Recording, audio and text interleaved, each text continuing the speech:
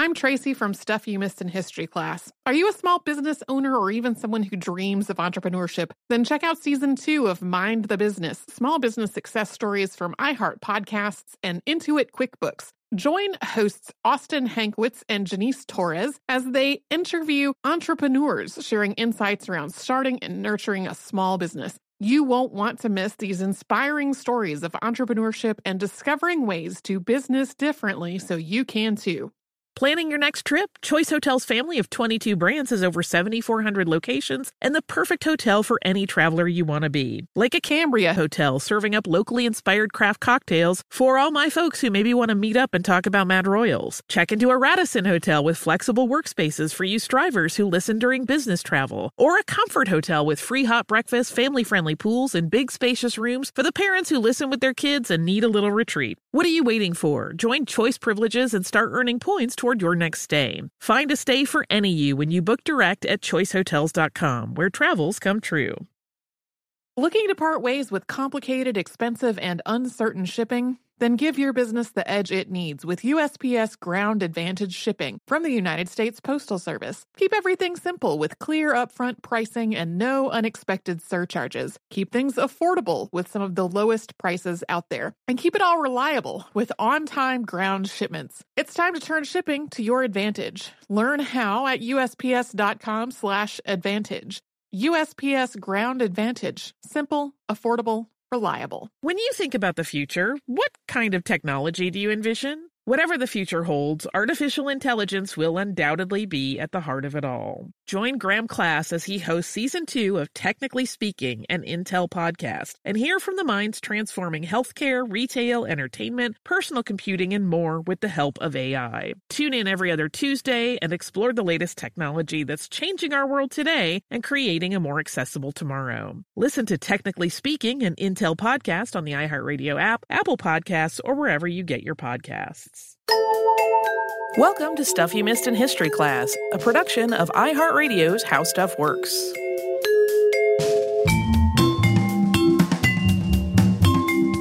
Hello and welcome to the podcast. I'm Tracy V. Wilson. And I'm Holly Fry. Last time in our episode about Julius Sand's letters to Chester A. Arthur, we mentioned that when Arthur was selected as the Republican Party's vice presidential nominee in 1880, some questions came up about whether or not he had been born in the United States and consequently whether he was eligible to be the vice president at all. And some of the details of this are a little convoluted, and it's not necessarily everyday knowledge today. I think the random people in my life that I asked if they had ever heard about this had not. But at the same time, it has had a surprising amount of staying power. And after doing a little bit of research into this while doing that Julius Sand episode, I couldn't decide what to make of the whole thing. So I texted my friend Amy, who's a history teacher, and I asked her, do you have an opinion on whether Chester A. Arthur was born in the United States? She did not have an opinion. And then we talked about it for the next 2 hours. And over the course of that conversation, we were both like, this needs to be a whole episode and not just a 2-sentence side reference in the Julius Sand thing. So here it is. The questions about Chester A. Arthur's birth really trace back to his dad. Arthur's father, William Arthur, was born December 5th, 1796 in County Antrim, Ireland. His family had enough money for him to get an education, including pursuing a degree at Belfast College. But William wanted to practice law, and they didn't really have the money or connections that he needed to do that. So William immigrated to Canada around 1819, hoping to find more opportunities there. He settled in Quebec, not far from the United States border, and supported himself by teaching while he was still studying law. In 1821, he married an American woman named Malvina Stone from Vermont. Her family had moved to Canada, and then they had a daughter named Regina, born in Dunham, Canada in 1822. 2 years later, in 1824, the couple moved to Burlington, Vermont, and Arthur continued to teach and study law. And their daughter, Jane, was then born in Burlington, Vermont that same year. William Arthur never put those years of legal study into practice. This was during the religious revival known as the Second Great Awakening. Arthur had been raised Anglican, and after attending a revival meeting, he converted to Free Baptist.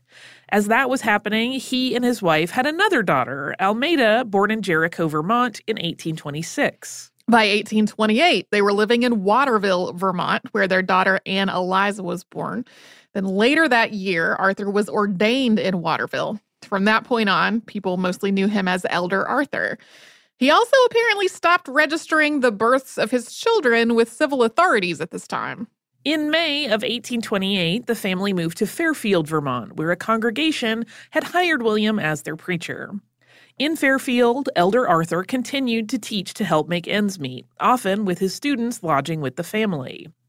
The congregation was growing and building things like a new parsonage and a new church, but the Arthurs often struggled financially. Winters were especially hard because William was disabled due to some kind of abscess or injury to one of his legs back when he was still living in Ireland. It was harder for him to do physical work or get around in the harsh, snowy weather of winter Vermont. On October 5th, 1829, William and Malvina welcomed a son, and they named him Chester, after Malvina's cousin, Dr. Chester Abel, who had attended her during the birth.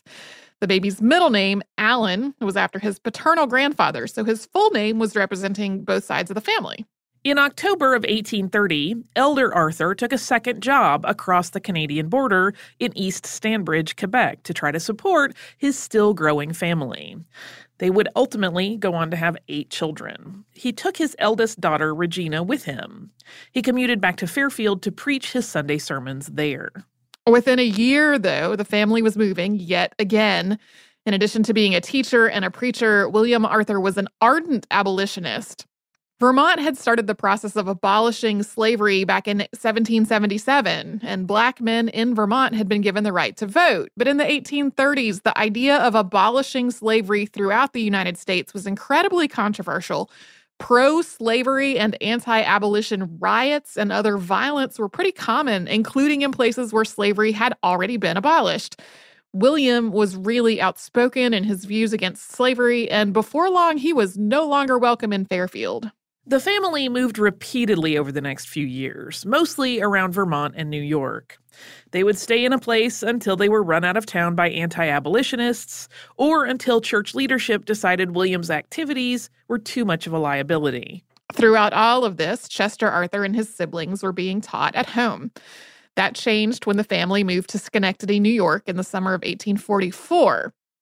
For the first time, Chester was enrolled in a formal school. He went to Schenectady's Lyceum and Academy, and then he started at Union College in 1845.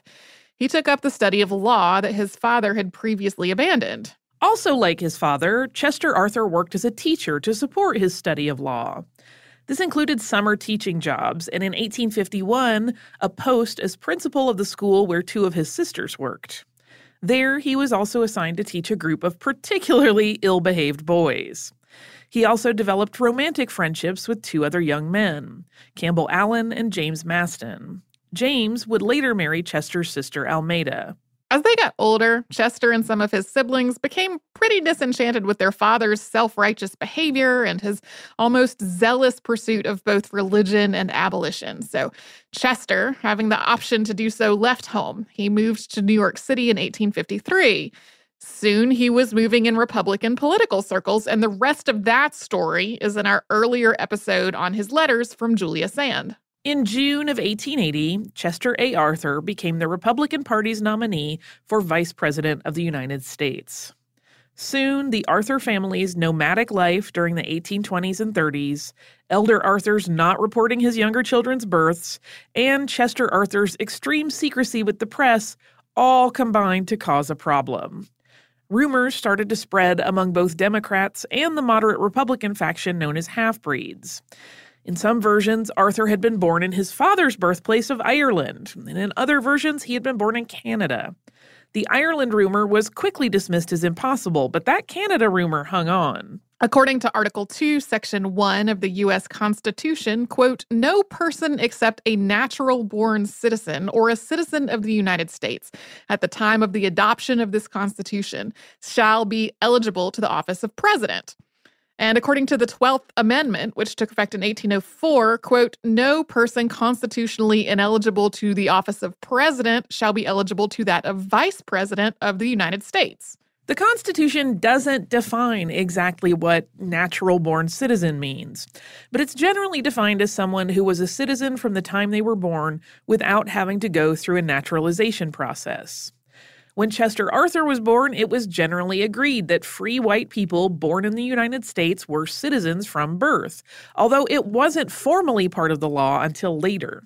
The law also recognized that a person might be born outside of the United States to citizen parents and still be considered a citizen from birth.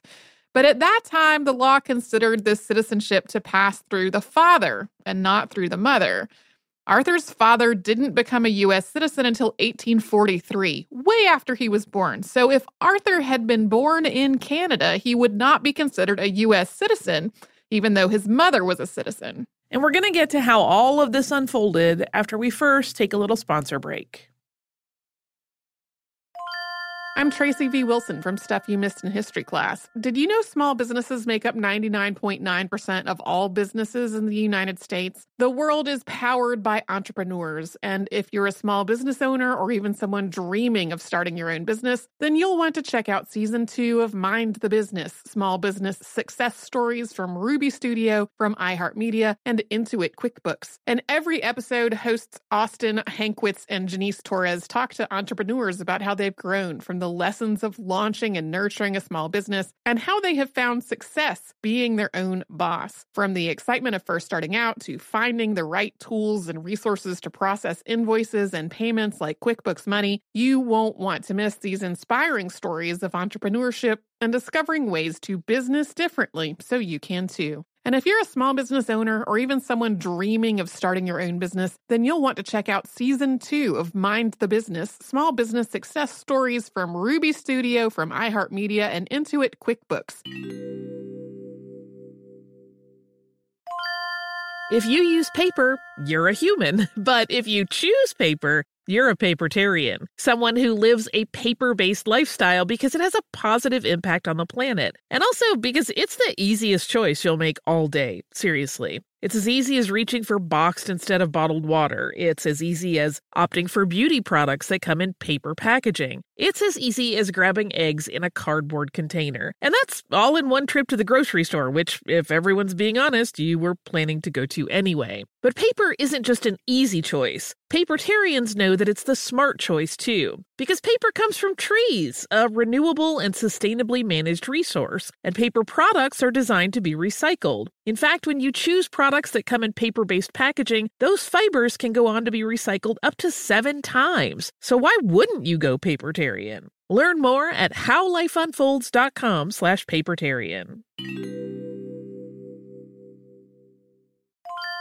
Planning your next trip? Choice Hotels has a stay for any traveler you want to be, with 22 brands and over 7,400 locations. Whether you're a business traveler, a family road tripper, someone who wants to seek out history and maybe make your own, or just planning a quick getaway, Choice Hotels has a stay for any you. Like a Cambria Hotel, where you can be a cocktail connoisseur and sip locally inspired craft beverages at downtown locations in the center of it all. This is a fun way to visit cities with a lot of history and a lot of fun in mind. Or a Radisson Hotel for all our productivity powerhouses out there. With flexible workspaces and on-site restaurants, you'll get the most out of your work trip. You'll get the coffee, the Wi-Fi, and the work done. And we can't forget about Comfort Hotels. Imagine you're a family road tripper, waking up in your big spacious room and then heading down to a free hot breakfast for the entire family, including waffles. So you'll be well fed and ready for the day's adventure, even if that's just relaxing. After that, you're spending all afternoon relaxing by the pool. You deserve it. What are you waiting for? Join Choice Privileges and start earning points toward your next stay. Find a stay for any you. Book directly at choicehotels.com, where travels come true.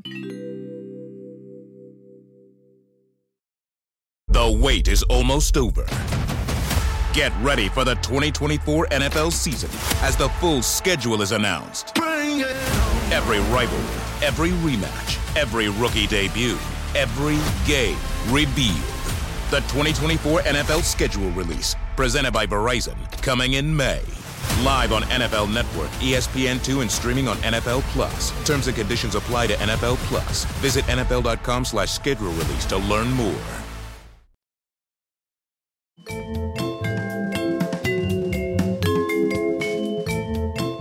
The 1880 Republican National Convention ran from June 2nd to 8th of that year. And then on June 9th, the day after it was over, the New York Times ran a profile of the party's new vice presidential nominee, which stated, quote, General Chester A. Arthur was born in Franklin County, Vermont, October 5th, 1830.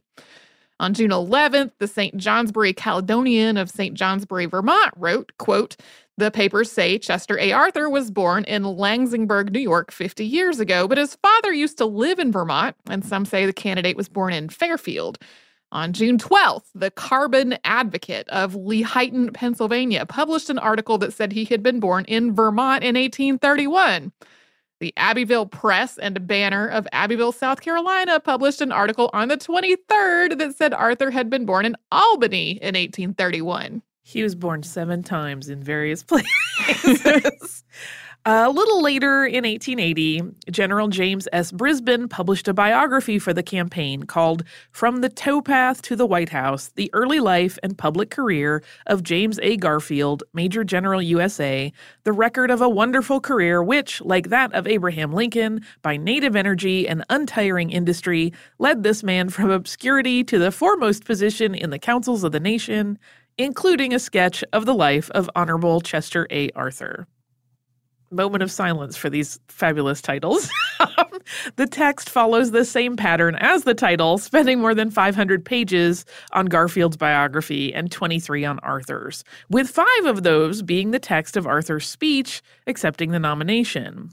Brisbane gives Arthur's date and place of birth as October 5th, 1830, in Fairfield, Franklin County, Vermont. So it's clear from just these examples, which are just some of the reporting around all of this, there was some confusion about exactly when and where Arthur was born.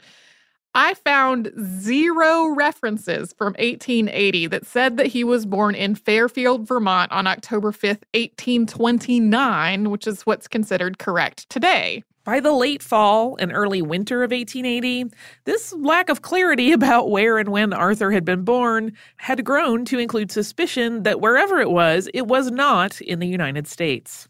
An article published on December 23, 1880 in the Sacramento Daily Record-Union read, quote, a lawyer of Brooklyn has been investigating in Vermont to see if Chester A. Arthur was not really born on Canadian soil and left apparently pleased with his discoveries.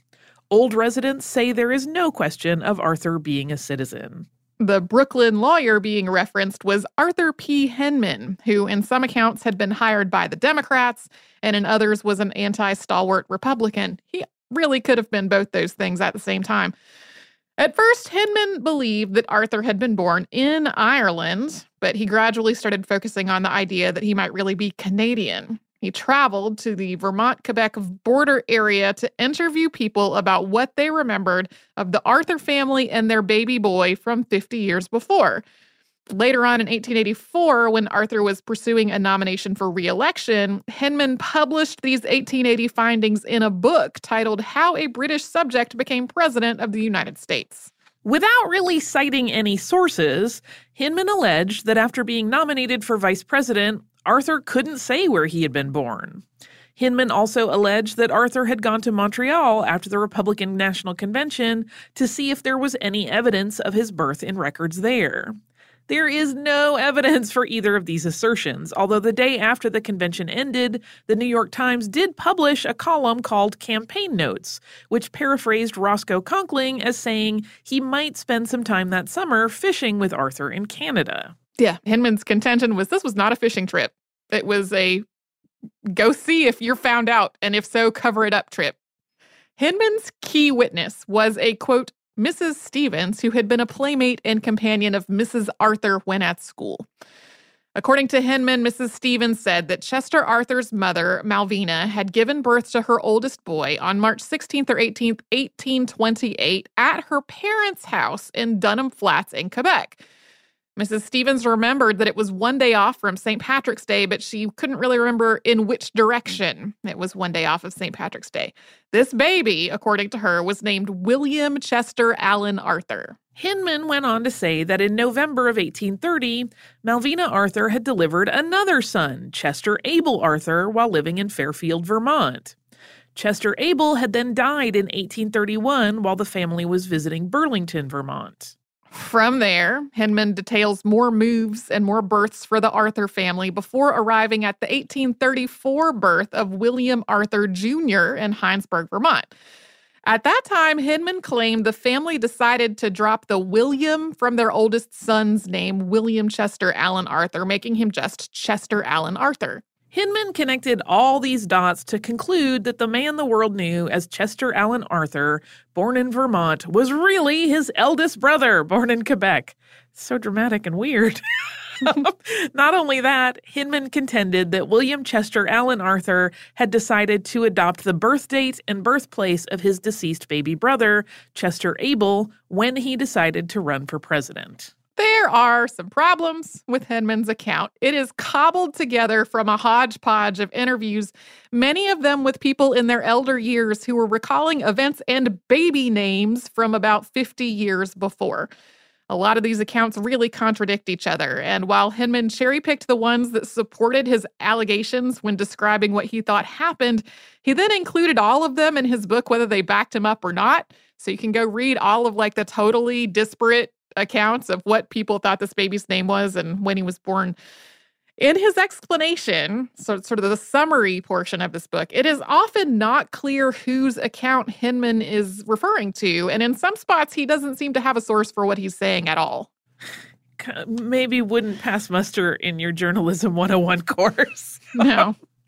On top of that, his whole argument rests on the idea that Malvina Arthur gave birth to a boy named William Chester Allen Arthur on either March 16th or 18th of 1828. But we know that she gave birth to a daughter, Anne Eliza Arthur, on January 1st of 1828. The only way this could have happened would be for these two children to have been fraternal twins born 11 weeks apart, or for Malvina Arthur to have had two wombs and been pregnant in both at the same time. Both of those scenarios are incredibly rare, and the first would have been virtually impossible given the state of medicine in 1828. It's more likely to happen on Grey's Anatomy than in the real world. Even so, though, by February of 1881, after the election but before the inauguration, papers were reporting on Hinman's speculations, sometimes mentioning him by name and other times not. For example, the Center Democrat of Bellefonte, Pennsylvania, published an article on February 3rd, 1881 that read, quote, "It has been charged with great deliberation for several weeks that Chester A. Arthur, the vice president-elect, is not a native of the United States. These allegations have taken form, and affidavits have been procured by those investigating the matter, which go on to prove conclusively that Mr. Arthur was born in Canada." Also on the 3rd, the Western Sentinel of Winston-Salem, North Carolina, published this statement, quote, "The latest sensation now is that Chester A. Arthur is not eligible to the position of vice president to which he has been elected, and the probability that W.H. English will yet be vice president." 6 days later, in the Clearfield Republican of Clearfield, Pennsylvania, quote, "Where was he born is now agitating the public mind. The vice president-elect Chester A. Arthur claims that he was born in the state of Vermont, but a little investigation seems to show that he was born in Canada and therefore is not eligible. It is queer that a sensible man cannot tell where he was born."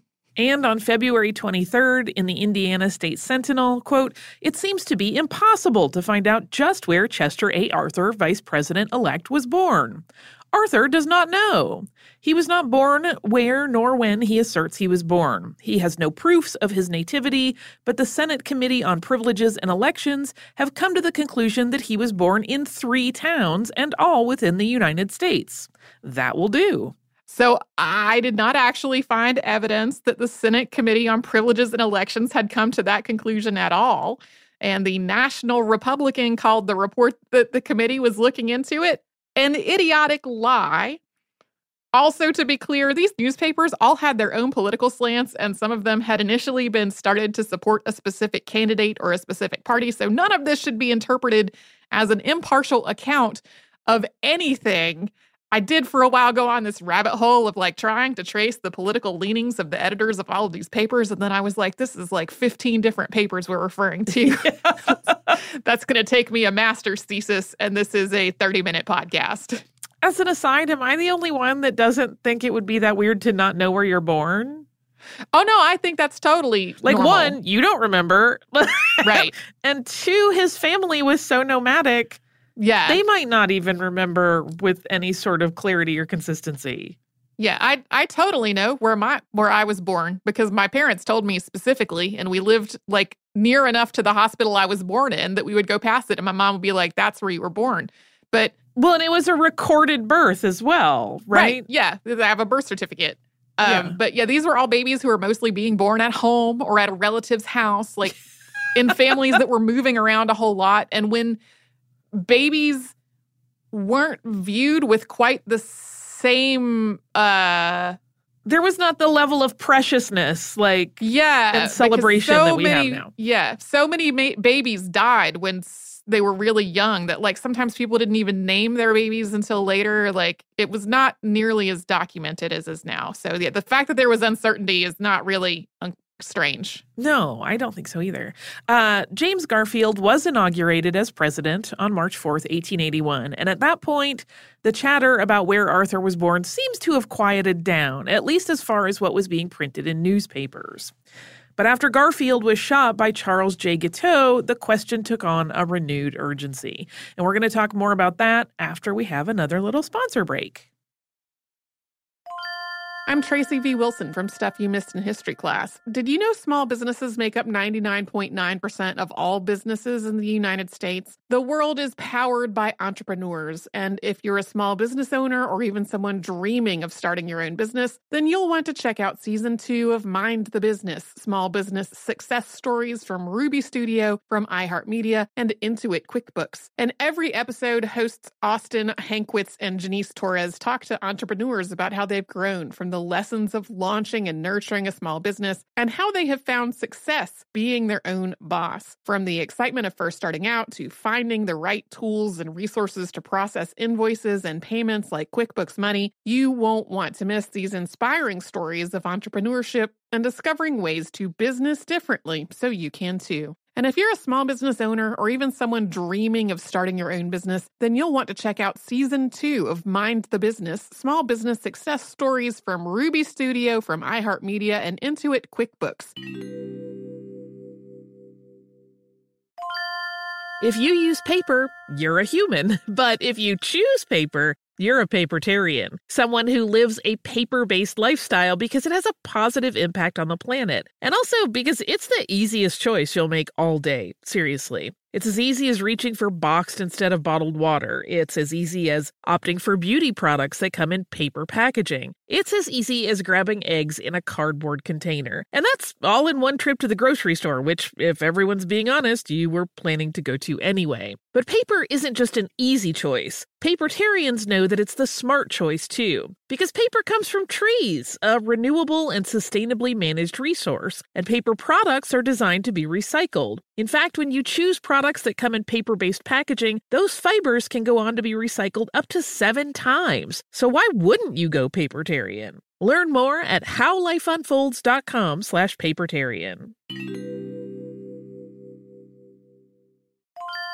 Planning your next trip? Choice Hotels has a stay for any traveler you want to be, with 22 brands and over 7,400 locations. Whether you're a business traveler, a family road tripper, someone who wants to seek out history and maybe make your own, or just planning a quick getaway, Choice Hotels has a stay for any you. Like a Cambria Hotel, where you can be a cocktail connoisseur and sip locally inspired craft beverages at downtown locations in the center of it all. This is a fun way to visit cities with a lot of history and a lot of fun in mind. Or a Radisson Hotel, for all our productivity powerhouses out there. With flexible workspaces and on-site restaurants, you'll get the most out of your work trip. You'll get the coffee, the Wi-Fi, and the work done. And we can't forget about Comfort Hotels. Imagine you're a family road tripper, waking up in your big spacious room and then heading down to a free hot breakfast for the entire family, including waffles. So you'll be well fed and ready for the day's adventure, even if that's just relaxing. After that, you're spending all afternoon relaxing by the pool. You deserve it. What are you waiting for? Join Choice Privileges and start earning points toward your next stay. Find a stay for any you. Book directly at choicehotels.com, where travels come true. The wait is almost over. Get ready for the 2024 NFL season as the full schedule is announced. Every rivalry, every rematch, every rookie debut, every game revealed. The 2024 NFL schedule release, presented by Verizon, coming in May. Live on NFL Network, ESPN2, and streaming on NFL Plus. Terms and conditions apply to NFL Plus. Visit NFL.com/schedule release to learn more.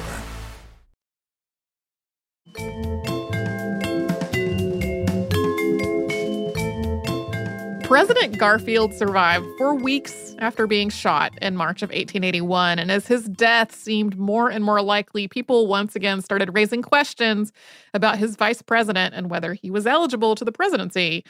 On September 8th, 1881, the National Republican of Washington, D.C. published this exchange as a letter to the editor. Quote, "To the editor of the Republican, will you please inform me where General Chester A. Arthur was born?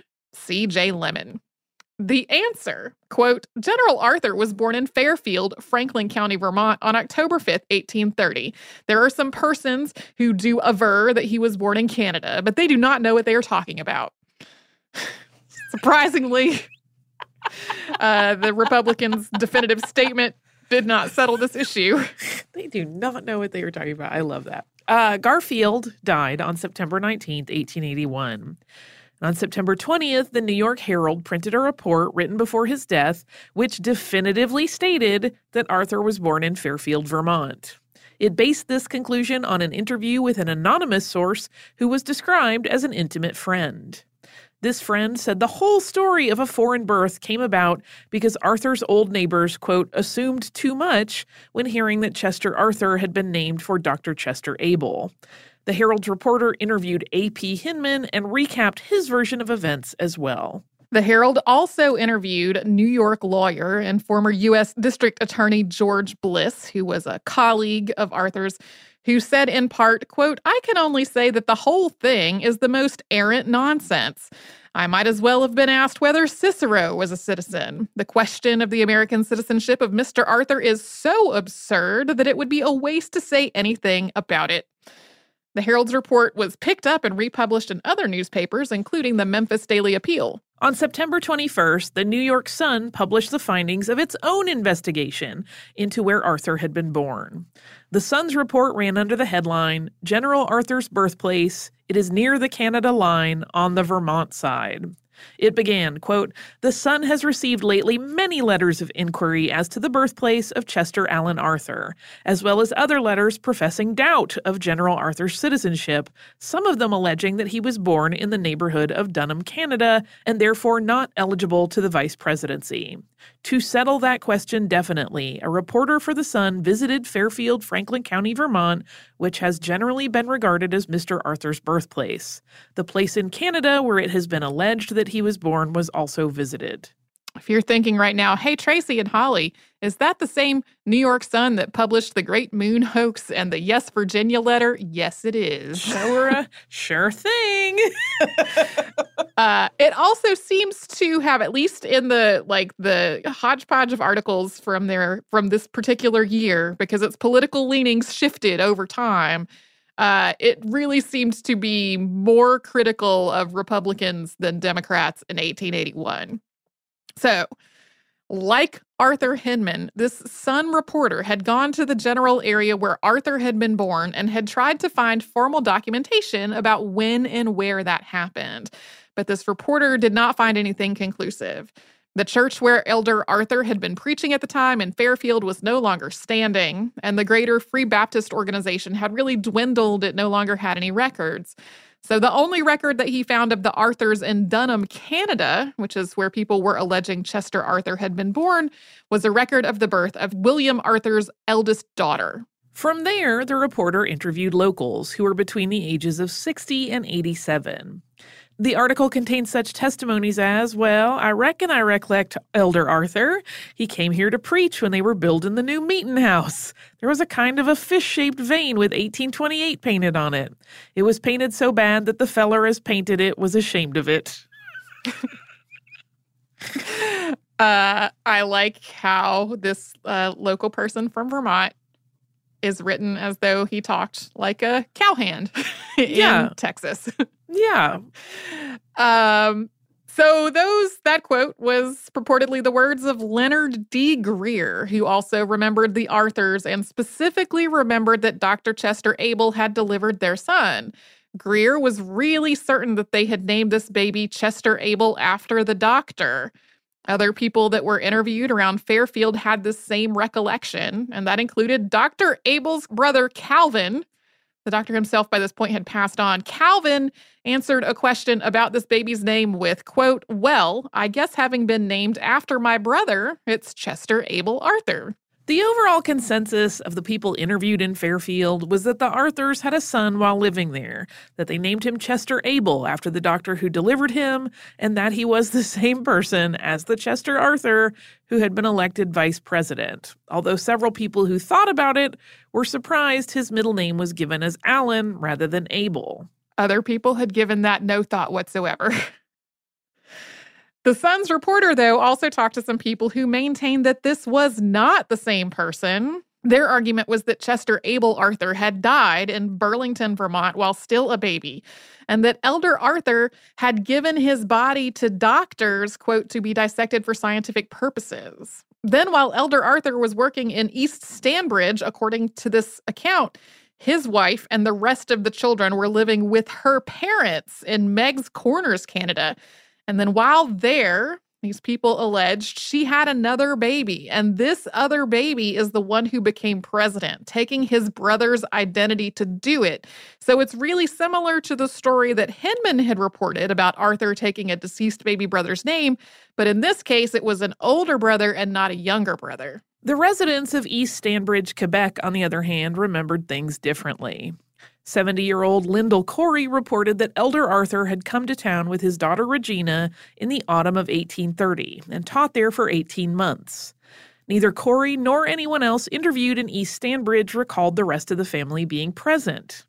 Corey had heard this rumor about donating a baby's body to doctors, but didn't have any recollection of a baby being born to the Arthurs in East Stanbridge or of any of the Arthurs living there besides Elder Arthur and his daughter Regina. So, as had happened with Hinman's report, the Sun got a whole lot of contradictory accounts from locals. And again, these were people being asked about a baby name from 50 years before. The Sun, however, drew the opposite conclusion in its report to what Hinman did, citing an anonymous gentleman, quote, intimately connected with the president's life and family. This anonymous source said that Arthur was named after both Dr. Chester Abel and his own paternal grandfather. The Sun reported that this unnamed source had personally seen the Arthur family Bible and that the entry for Chester's birth read Chester Allen Arthur, born in Fairfield, Franklin County, Vermont, October 5th, 1830. Speculation continued in the months that followed, and as we noted earlier, Hinman published his book when Arthur was seeking re-election in 1884. But when Arthur didn't earn the Republican nomination for president, the question faded away, and then he died in 1886. Arthur never directly addressed this controversy, but according to an article published in the New York Times on February 12, 1881, he did give a speech at a celebratory dinner at Delmonico's in New York City. About 200 people were there, including politicians and high-profile supporters. In his speech, Arthur said, quote, "I don't think we had better go into the minute secrets of the campaign so far as I know them, because I see reporters present who are taking it all down. And while there is no harm in talking about some things after the election is over, you cannot tell what they may make of it because the inauguration has not yet taken place. And while I don't mean to say anything about my birthplace, whether it was in Canada or elsewhere, still, if I should get to going about the secrets of the campaign, there is no saying what I might say to make trouble between now and the 4th of March." So after all of that, when and where was Chester A. Arthur born? We actually have more information on that than you might think from the quality of all of those 19th century reports. Yeah, there's more to go on than oral testimony from people living 50 years later. Not that oral testimony is without value, but seriously, who really remembers the middle name of the baby that was born in your neighborhood to a family that lived there for a couple of years, 50 years before? I imagine there are people here and there that might. But overall, I would not put a whole lot of stock in those accounts, no. No. So 3 different members of the Arthur family compiled genealogies. All of them started decades before Chester became a vice presidential nominee. William Arthur Sr. started compiling one about the time he converted to Free Baptist. Chester Arthur compiled one in 1859, and Chester's sister, Malvina Arthur Hainsworth, wrote one in her diary. All 3 of them give Chester's date of birth as October 5th, 1829. We also have 2 different Arthur family Bibles. One belonged to William Arthur Sr. and the other to Chester Arthur. Both of those list his birthplace and date as October 5th, 1829 in Fairfield, Vermont. If you're not familiar with the tradition of keeping a family Bible, these are Bibles that are passed down through families that have designated pages for keeping family records. Family members write down important dates like births, baptisms, and marriages on these pages. And that might seem like an informal document, but family Bibles are or have been used to substantiate people's births for things like school enrollment, driver's licenses, and even passports. Yeah, you can't really just show up at the passport office with your family Bible and get a passport, but it's like part of the substantiating documentation in a lot of contexts. And then we also have census records. The Arthur family was enumerated in the 1850 census on August 8th of 1850. Chester Arthur is listed as a student born in Vermont, age 20. Since they were counted in August and he was born in October, that would put his birth year at 1829. Arthur was counted in the 1860 census on July 30th, and he's listed as 30 years old and born in Vermont. In the 1870 census, he was counted in December after his birthday, and in that year's records, his age is listed as 41, which follows the same mathematical pattern, but his birthplace is listed as a pair of ditto marks, like same as the line above, but the line above is the last entry from another household. That person was born in New York. That discrepancy is a mystery. In our theme of bad uses for time machines, I would go back in time and ask that census taker, hey, what's up with this? And is this an error? Like, what happened? And they would say, oh, I don't know, I was tired. Probably. And then there's the 1880 census, taken in June, which lists Arthur's place of birth as Vermont and his age as 49. Following the pattern of all this other documentation, it really should be 50. So it seems as though between 1870 and 1880, when Arthur was between the ages of 41 and 50, he maybe started fudging his age by a year. Thomas C. Reeves chalked it up to, quote, simple vanity, calling Arthur, quote, one of the most vainglorious men of the Gilded Age. Yeah, and the fact that he was lying about his age, apparently intentionally, like that year is even on his tombstone, made people sort of go, well, what else was he lying about? If he was lying about when he was born, was he lying about where? Maybe his weight. Like we said at the top of the show, the story that Arthur was really Canadian has kind of stuck around. Canada's History magazine published an article on this subject in 2000, and at that time the magazine was called The Beaver. This article kicks off with, quote, presidents of the United States must be born on U.S. soil, so says the American Constitution. But evidence suggests that Chester Arthur, the 21st president, was born in a foreign land. Canada, perhaps? Shh, don't tell the Americans. Later on, this article says, quote, Chester Arthur was most likely a citizen of Lower Canada, a British subject born in Dunham Flats, Quebec, near the Vermont border.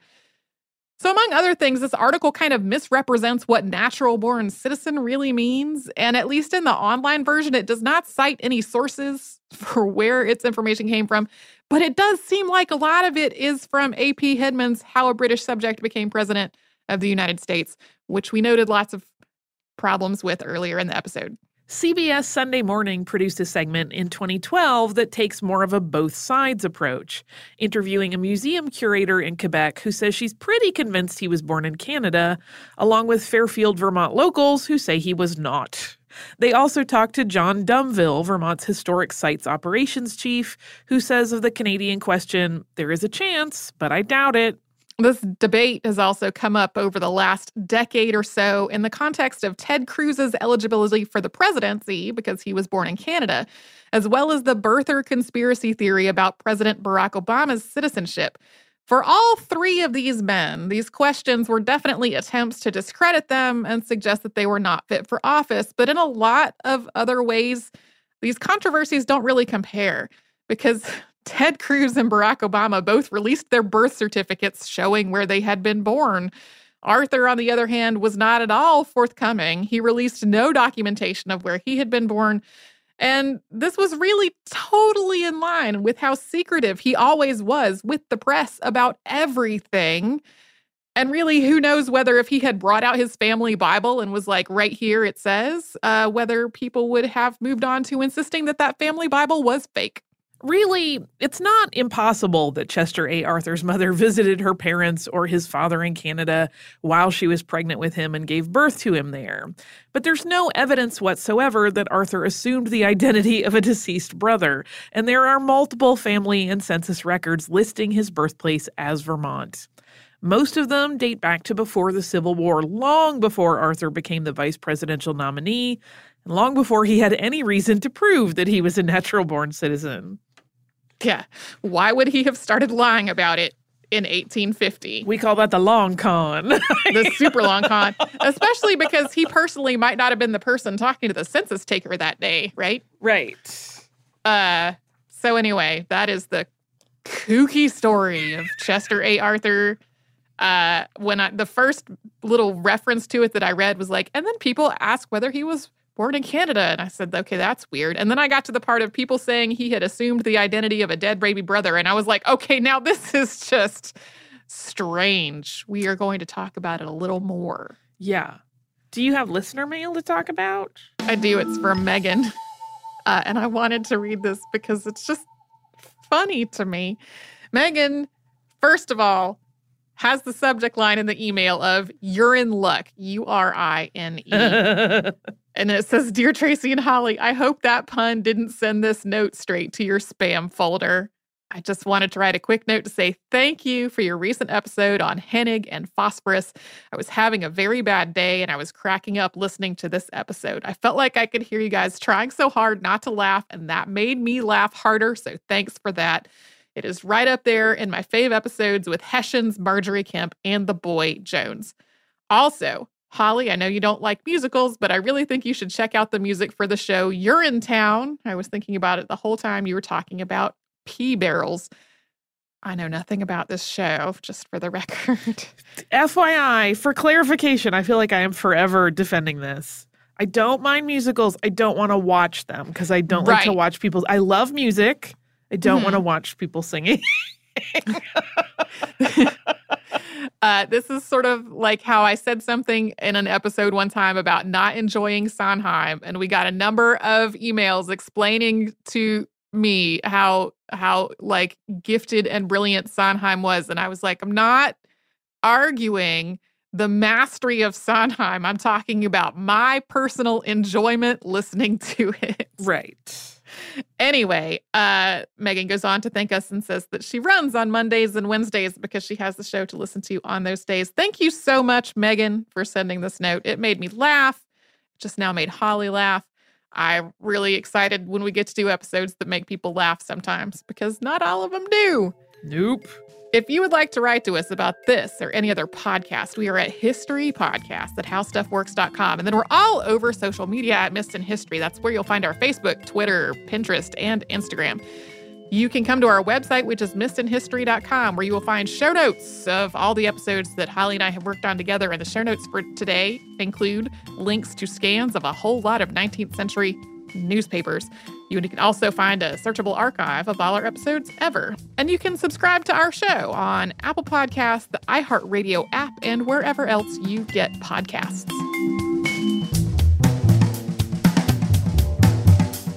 Stuff You Missed in History Class is a production of iHeartRadio's How Stuff Works. For more podcasts from iHeartRadio, visit the iHeartRadio app, Apple Podcasts, or wherever you listen to your favorite shows. This is Malcolm Gladwell from Revisionist History. eBay Motors is here for the ride. With some elbow grease, fresh installs, and a whole lot of love, you transformed 100,000 miles and a body full of rust into a drive that's all your own. Brake kits, LED headlights, whatever you need, eBay Motors has it. And with eBay Guaranteed Fit, it's guaranteed to fit your ride the first time, every time, or your money back. Plus, at these prices, you're burning rubber, not cash. Keep your ride or die alive at ebaymotors.com. Eligible items only. Exclusions apply. The wait is almost over. Get ready for the 2024 NFL season as the full schedule is announced. Every rivalry, every rematch, every rookie debut, every game revealed. The 2024 NFL schedule release, presented by Verizon, coming in May. Live on NFL Network, ESPN2, and streaming on NFL Plus. Terms and conditions apply to NFL Plus. Visit NFL.com/schedule release to learn more. This episode brought to you by 20th Century Studios' Kingdom of the Planet of the Apes. Director Wes Ball breathes new life into the epic franchise. As a ruthless king attempts to build his empire at the expense of the remaining human race, a young ape begins a journey to fight for a future for apes and humans alike. Kingdom of the Planet of the Apes. Enter the kingdom in IMAX on May 10th and theaters everywhere. Get tickets now. Looking to part ways with complicated, expensive, and uncertain shipping? Then give your business the edge it needs with USPS Ground Advantage shipping from the United States Postal Service. Keep everything simple with clear upfront pricing and no unexpected surcharges. Keep things affordable with some of the lowest prices out there. And keep it all reliable with on-time ground shipments. It's time to turn shipping to your advantage. Learn how at USPS.com/advantage. USPS Ground Advantage. Simple, affordable, reliable.